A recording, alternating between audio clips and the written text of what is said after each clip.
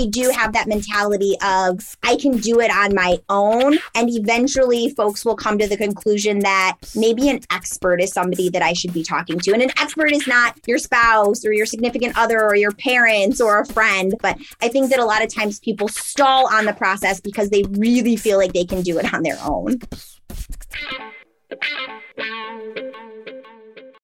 This is the Happen to Your Career podcast with Scott Anthony Barlow.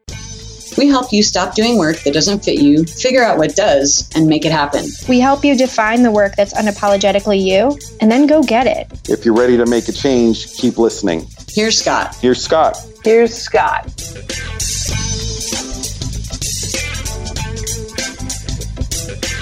Back in the early 2000s, I started studying what makes people successful. Early on, it was very clear that some people were successful, they achieved a lot, but gave up everything else to do it. Now, when I was researching this, I didn't want to know about those people who destroyed all of their relationships with their kids or other people that they really cared about to go after some other version of success. Instead, I wanted to know more about those people who prioritized both. And those people who became what I now call happy high achievers, people who were successful in their career and defined success on their own terms, but also in the other areas of life that matter the most to them. People who had great relationships with their significant other and a career they love, or people who were highly wealthy and are happy people to be around. When we started HTYC, it was the goal to help many more people in the world become happy high achievers, not just to get to meaningful work. Since then, we've learned more than a lot. Here's the question I have for you. What do you think stops people from making career changes to much more fulfilling work? What stops people from becoming happy high achievers? But I think just taking that first big step and saying, I don't know, it's okay to not know before you get on a call with me. It's okay to not be sure before you make that appointment. It's okay to feel all of those feelings before you do this. But the biggest thing is just to do the thing. That would be my best advice, Scott, is do the thing. Just do the thing. Do the thing. Yeah. The answer is counterintuitive. That's Cindy Gonos, our Director of Client Success, and the very first person that you meet when you talk to us at HTYC. I asked her to come on today to be able to share what she's learned by having many hundreds of conversations over and over and over again with people that want to make this type of change. Now, it turns out it's not the work or the knowledge or even developing the skills that often stops people from becoming happy high achievers. It's the fact that most people never ask for help. And if they do, often asking people that aren't in a position to help them. In this episode today, Cindy and I will chat about what we believe are the 5 biggest beliefs that stop people from ever taking the first step and asking for help. Cindy, welcome to the podcast officially. Thank you, Scott, for having me. Where in your career have you seen this pop up? This idea of struggling to ask for help or even not asking for help or being challenged in asking for help, and that's stopping you from something, somewhere that you wanted. Where have you seen that pop up for yourself? Sure. I had a really amazing opportunity, Scott, to open and run a swim school for children. I was very, very excited about the opportunity, and I felt like I was ready to, no pun intended, dive into anything to help make the swim school successful. I learned very quickly that one of my responsibilities as the general manager of the swim school was to also be a lifeguard, the head lifeguard, if you will. And unbeknownst to my owner or any of the folks that was helping me with training, I have an absolute phobia of the water, terrified of the water, absolutely terrified of the water. And when I went into my lifeguard training, I just kept telling myself, you're going to be fine. You're going to do this. You're going to be fine. But the fear that I had was absolutely paralyzing. And it was really difficult for me to admit that. It was really difficult for me to admit that I needed to ask for help. So I went through the first day of lifeguard training, just floundering around, struggling a lot, but really trying to put on that brave face. And at the end of that day, I went to our lifeguard instructor and I just said to her, this is really, really hard for me. And I'm really, really afraid. And she was able to calm me down. She was able to talk me through it. She was able to tell me all of the reasons why I could do this thing that I was so afraid of. And I did it. I became a lifeguard. I became an awesome lifeguard. And at the end of lifeguard training, when I got my certification, I went to my car after training and I cried so hard because I was so absolutely proud of what I had done. But I was able to go in with confidence because I asked for help with that.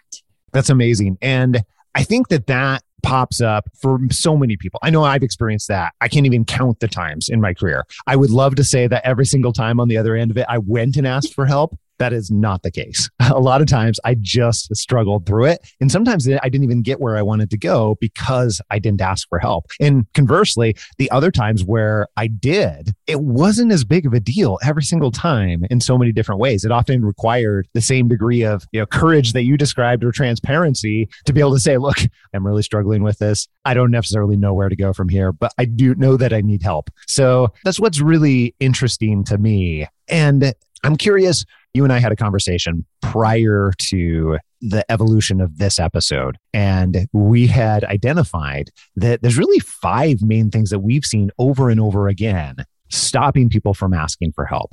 What is the first one that you've seen? Yeah, absolutely. I would say the first thing that folks will say is that they have that feeling that they don't want to just run away or they don't want to let others down. I think so often we take career paths because it's expected of us, right?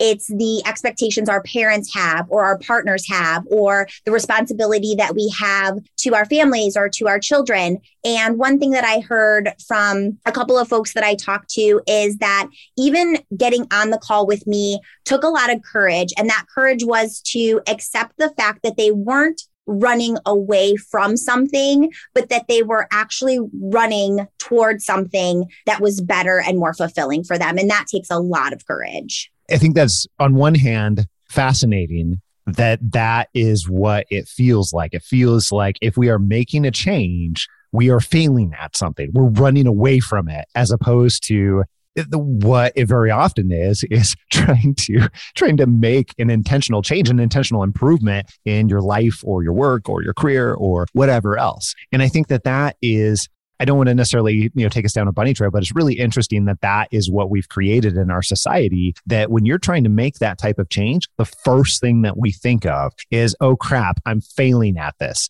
And that causes us to not go and ask for help to make a change. So that's a whole nother episode unto itself. Yes. That path that is expected of us. Tell me more about that. Sure. I think when we start our careers, a lot of times what we do is we look for the logic in what we should do. We look for that path that's going to give us success. We look for the path that's going to make us safe. And I think safety for some folks means stability as far as finances go. I don't think that we're focusing enough on the safety or fulfillment of ourselves. So it's almost as if we feel as though we're letting other folks down by not having that predetermined societal version of success, right? Yeah. The whole idea of doing what's expected. I think the really interesting thing about that is studying happy high achievers or would-be happy high achievers. There's always an evolution in there. There's always an evolution where you are initially focused on what other people, whether that be people that are close to you or societal versions of what we think success is. And there's always this evolution and this switch that happens. It's not usually overnight. It's usually over a period of time where we start focusing more and more on what we personally define as success and what we expect of ourselves. And that's something that takes practice in so many different ways. And I think we underestimate that and just how much practice we can get once we are doing that with someone else that can help us. So that whole asking for help literally is stopping that in so many different ways when we're not doing it. One thing that I hear a lot of folks say is when I'm on our first time calls, because I'll do all of the first time conversations, is I a lot of times hear folks say, I know I've been really lucky. I know that I've been really fortunate. And I can feel them hesitating on the but.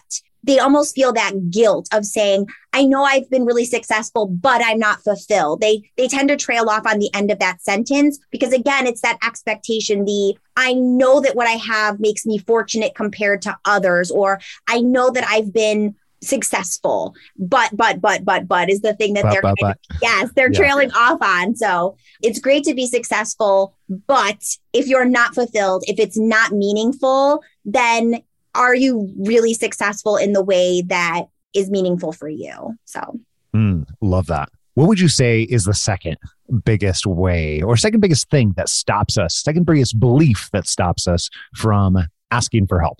Yeah, absolutely. So there's a running joke in my house. We love Arrested Development. It is one of our favorite shows. And we have a daughter who was a very picky eater. And we would always tell her, Amber, you know what? It's dinner time. You just need to keep your head down and power through. Just power through. And I feel that a lot of folks take that throughout their careers, that they don't want to feel weak. So they justify staying in a situation that they don't necessarily want to be in by saying, I just need to power through this. I just need to keep going, so that they don't feel that weakness or, again, that sort of failure where maybe they just aren't trying hard enough. Maybe they're just not pushing through enough. So I think a lot of folks fall into that mindset of, if I can just power through this tough time, or if I can just power through these last 10 years of unhappiness, then I can make it through to the other side. So that's one thing that I hear a lot, is folks having that mentality of just put your head down, just keep your head down and power through it.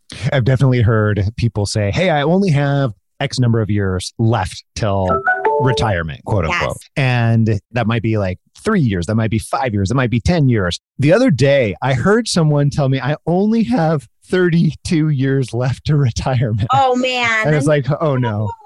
Oh, no. I'm so sorry. And it's that idea. Somewhere along the line, we've gotten the idea that we just need to power through. And maybe some places that can serve us well. But I found that generally, when it's something that goes on for years, we're not talking about like, hey, I just need to power through this project that's going to last the next 2 days. But when we're talking about, I just need to power through years at a time, like, we only have so many years on the planet. So, regardless of what your beliefs are, like, it's a relatively short time, and just powering through isn't necessarily going to serve you and the other people really, really well. Absolutely. What do you think is the third biggest belief? Oh, man. Yes, this is the one that kills me. It kills me a little bit inside every time I hear folks say it. There is this misconception, I will call it a misconception, that in order to find fulfilling work, that for some reason, folks are going to have to be poor. They do not want to be poor. So if I'm talking to someone about ideal career or roles that they're looking for, I always ask what their salary requirements are. What would they like to see themselves ideally at in a salary? And when they start the phrase with, well, I guess I would take, and then they insert a number, that is a really quick indicator to me that they are expecting that they're going to have a lower standard of living or a lower income in order to have meaningful work. So I'll ask them, I will question them, why did you choose this number? And I always get the same response. Well, if I want work that I really love, I know I'm going to have to take a pay cut. I know I'm going to have to sacrifice some of my income. And that is absolutely positively just not the case.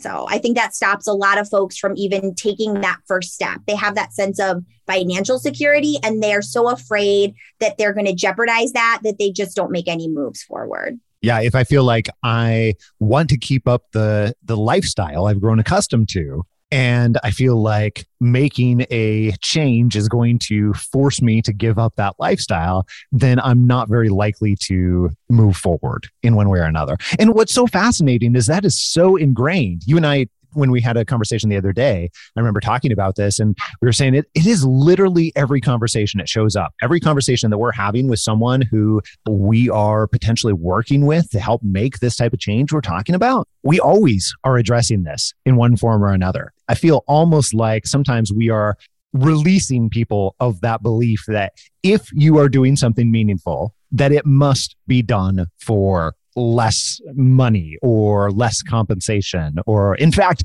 on the other end, we don't see that. Right? We don't see that when people are going through the efforts to do work where they are contributing at a higher level and in different ways than what they're accustomed to, that is requiring them to accept a lower value. In fact, we see it very much the opposite way. But ultimately, I mean, everybody gets to choose. So if you're going to choose, I'm always going to choose to keep my salary at the same level and head after that, because I know that if I am upfront accepting that I need to do that, it's impossible or I can't do that, then I'm making it impossible for myself. Yeah, I agree. I think that so many times folks undervalue their strengths. And when we work with folks, that's really where we want them to be, is working within their strengths. And I think that once they're able to see the value in their strengths, then they're able to see that they can keep the lifestyle. They can have a better lifestyle than what they've been accustomed to. And they're in that place where the work is meaningful. Their bandwidth is longer. They're able to work better and work harder. And it feels really, really good for them. And it's this really magical place that they don't think exists. So it's up to us to break that stigma and let them know, hey, sorry, but you're wrong. You actually can do work that you really love and make a really good living. That does exist. It is a real thing. So it is a real thing. Those, I understand where the belief comes from. It's very pervasive in our society that accepting work that is more meaningful is less valuable in one way or another. That doesn't necessarily make it true. That doesn't necessarily make it what's actually happening out there. What do you believe is the fourth most common belief that's stopping people? The fourth most common belief is that folks really believe that they can just do this on their own. So I had the luxury of working in health and wellness in the health and wellness industry for about 10 years. And you would get into January, right? And you would think, oh man, I'm going to be so busy. Like everybody's going to need help with getting healthier and losing weight and doing all these things. And it would be crickets for the first couple weeks of January because everybody had this mindset of, I'm going to be able to do this on my own. And then you start to creep into the end of January. And then all of a sudden, you're just getting bombarded with people who have now realized, oh, hey, wait, maybe I should probably have somebody who's really, really good at this help me get going on this. But I think we do have that mentality of, I can do it on my own. And eventually folks will come to the conclusion that maybe an expert is somebody that I should be talking to. And an expert is not your spouse or your significant other or your parents or a friend, an actual real live expert who can be your coach and can be your partner through this. But I think that a lot of times people stall on the process because they really feel like they can do it on their own. This one's fascinating. Alyssa and I have spent a lot of time trying to instill this in our kids because we've realized in the last 2 years that somehow our kids have adopted this same type of belief. Like, I can do this on my own. It's like, whoa, hold on. Maybe that's true. But let's evaluate what it's going to take to do this on your own versus working with someone that knows a lot more than you. And, Camden, he'll tell me, he told me this the other night in ice hockey. And when I was coaching his team, he's like, I already know how to do it, Dad. It's like, yes, you know how to do it, but have you done it? And, having, years and years of experience actively doing it looks differently than just knowing theoretically how to do it. And we find the same thing is true for career change. Like part of the reason this company Happen to Your Career is in existence is because I was trying to figure all this stuff out for myself. And it literally took me 7 years to go through and learn how to do it. Now, we have really smart listeners. So if you're listening to this, maybe it takes you 5 years to figure out how to make a career change on your own in a way that's really wonderful for you and really meaningful for you versus changing from job and having to go to the wrong one and then go to the wrong one again and then maybe the wrong one a third time. But you don't necessarily have to do that. That often is the difference of asking for help in one way or another. Yeah, I love that you said that, Scott, because it's true. We have really smart listeners. So could they feasibly do this work on their own? Absolutely. I think anybody can do anything, but it's sure of a hell lot easier when you have a partner and you have somebody who's really good at it, right? Somebody who has also gone through the paces with other folks who are going through the exact same things that our clients are going through. They've kind of seen it all. So you're benefiting from the expertise of not just the coach, but the coach's experience with other folks who have gone through the exact same thing. So right. I'm still learning layers of this. I feel like every day for myself, for each new thing that I'm learning or taking on. What do you feel like is the fifth and the final belief that stops people? Sure. I think the final belief that really stops people from asking for help is and I don't know why, can't tell you why this is. I'm a human too. So I a lot of times feel the same way, but folks feel like they need to already have it figured out before they ask for help. So it's kind of that, before you go to the dentist and you're flossing as much as you possibly can. And you're like, I'm going to brush my teeth the very best that I can when the dentist is going to clean your teeth anyway, or you're really trying to get your hair looking good before you go to the salon. I feel like when I talk to folks, what I hear so much is, I don't know what I want to be when I grow up. And that's okay. That's why we exist. That's the very best thing that we're good at helping people figure out is what they want to be when they grow up. So I think people feel like they need to already have it figured out, and they absolutely do not. They don't even have to have a little bit of it figured out in order to ask for help. When you pull back and you look at the bigger picture, there's some level of absurdity to it that we think we have to, and you and I were talking about this the other day with ducks in a row. Like we think we have to have all of our ducks in a row before we go to get our ducks in a row or go to get help for getting all our ducks in a row. And it's like, well, hold on, that doesn't make any sense whatsoever. Because if we already had it all figured out, why would we be ever asking for help?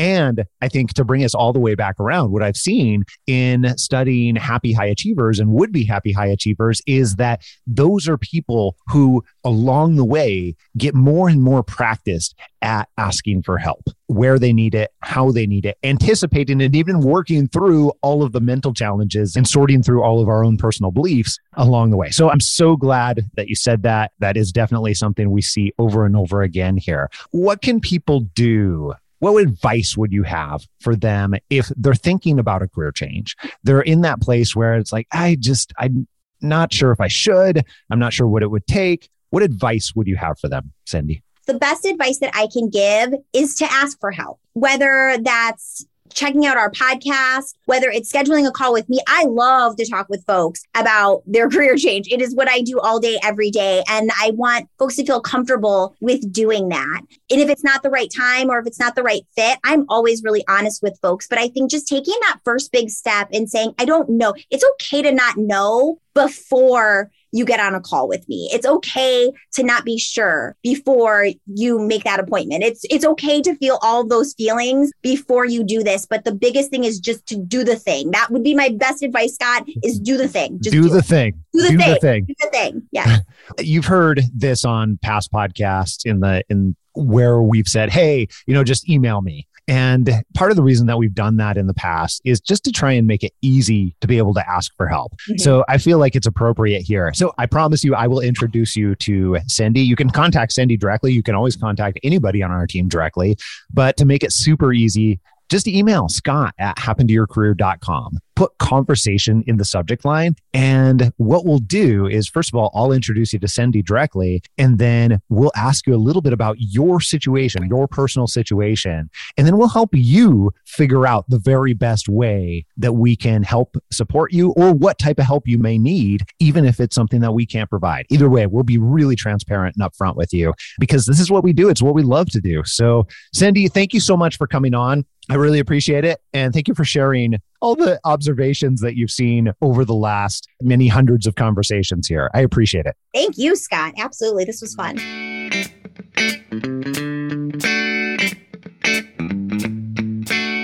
Fear is defined in two ways, and how this actually helped me even with this podcast today. This interview is there's two types of fear. One is the what if worst case scenarios. And the other is what happens when you're in a place where, it's bigger than you expected. So expansion happens or energy gets better, or you actually connect with your true self. That's a different type of fear. All that and plenty more next week right here on Happen to Your Career. Make sure that you don't miss it. And if you haven't already, click subscribe on your podcast player so that you can download this podcast in your sleep and you get it automatically. Even the bonus episodes every single week, sometimes multiple times a week. Until next week, adios. I'm out.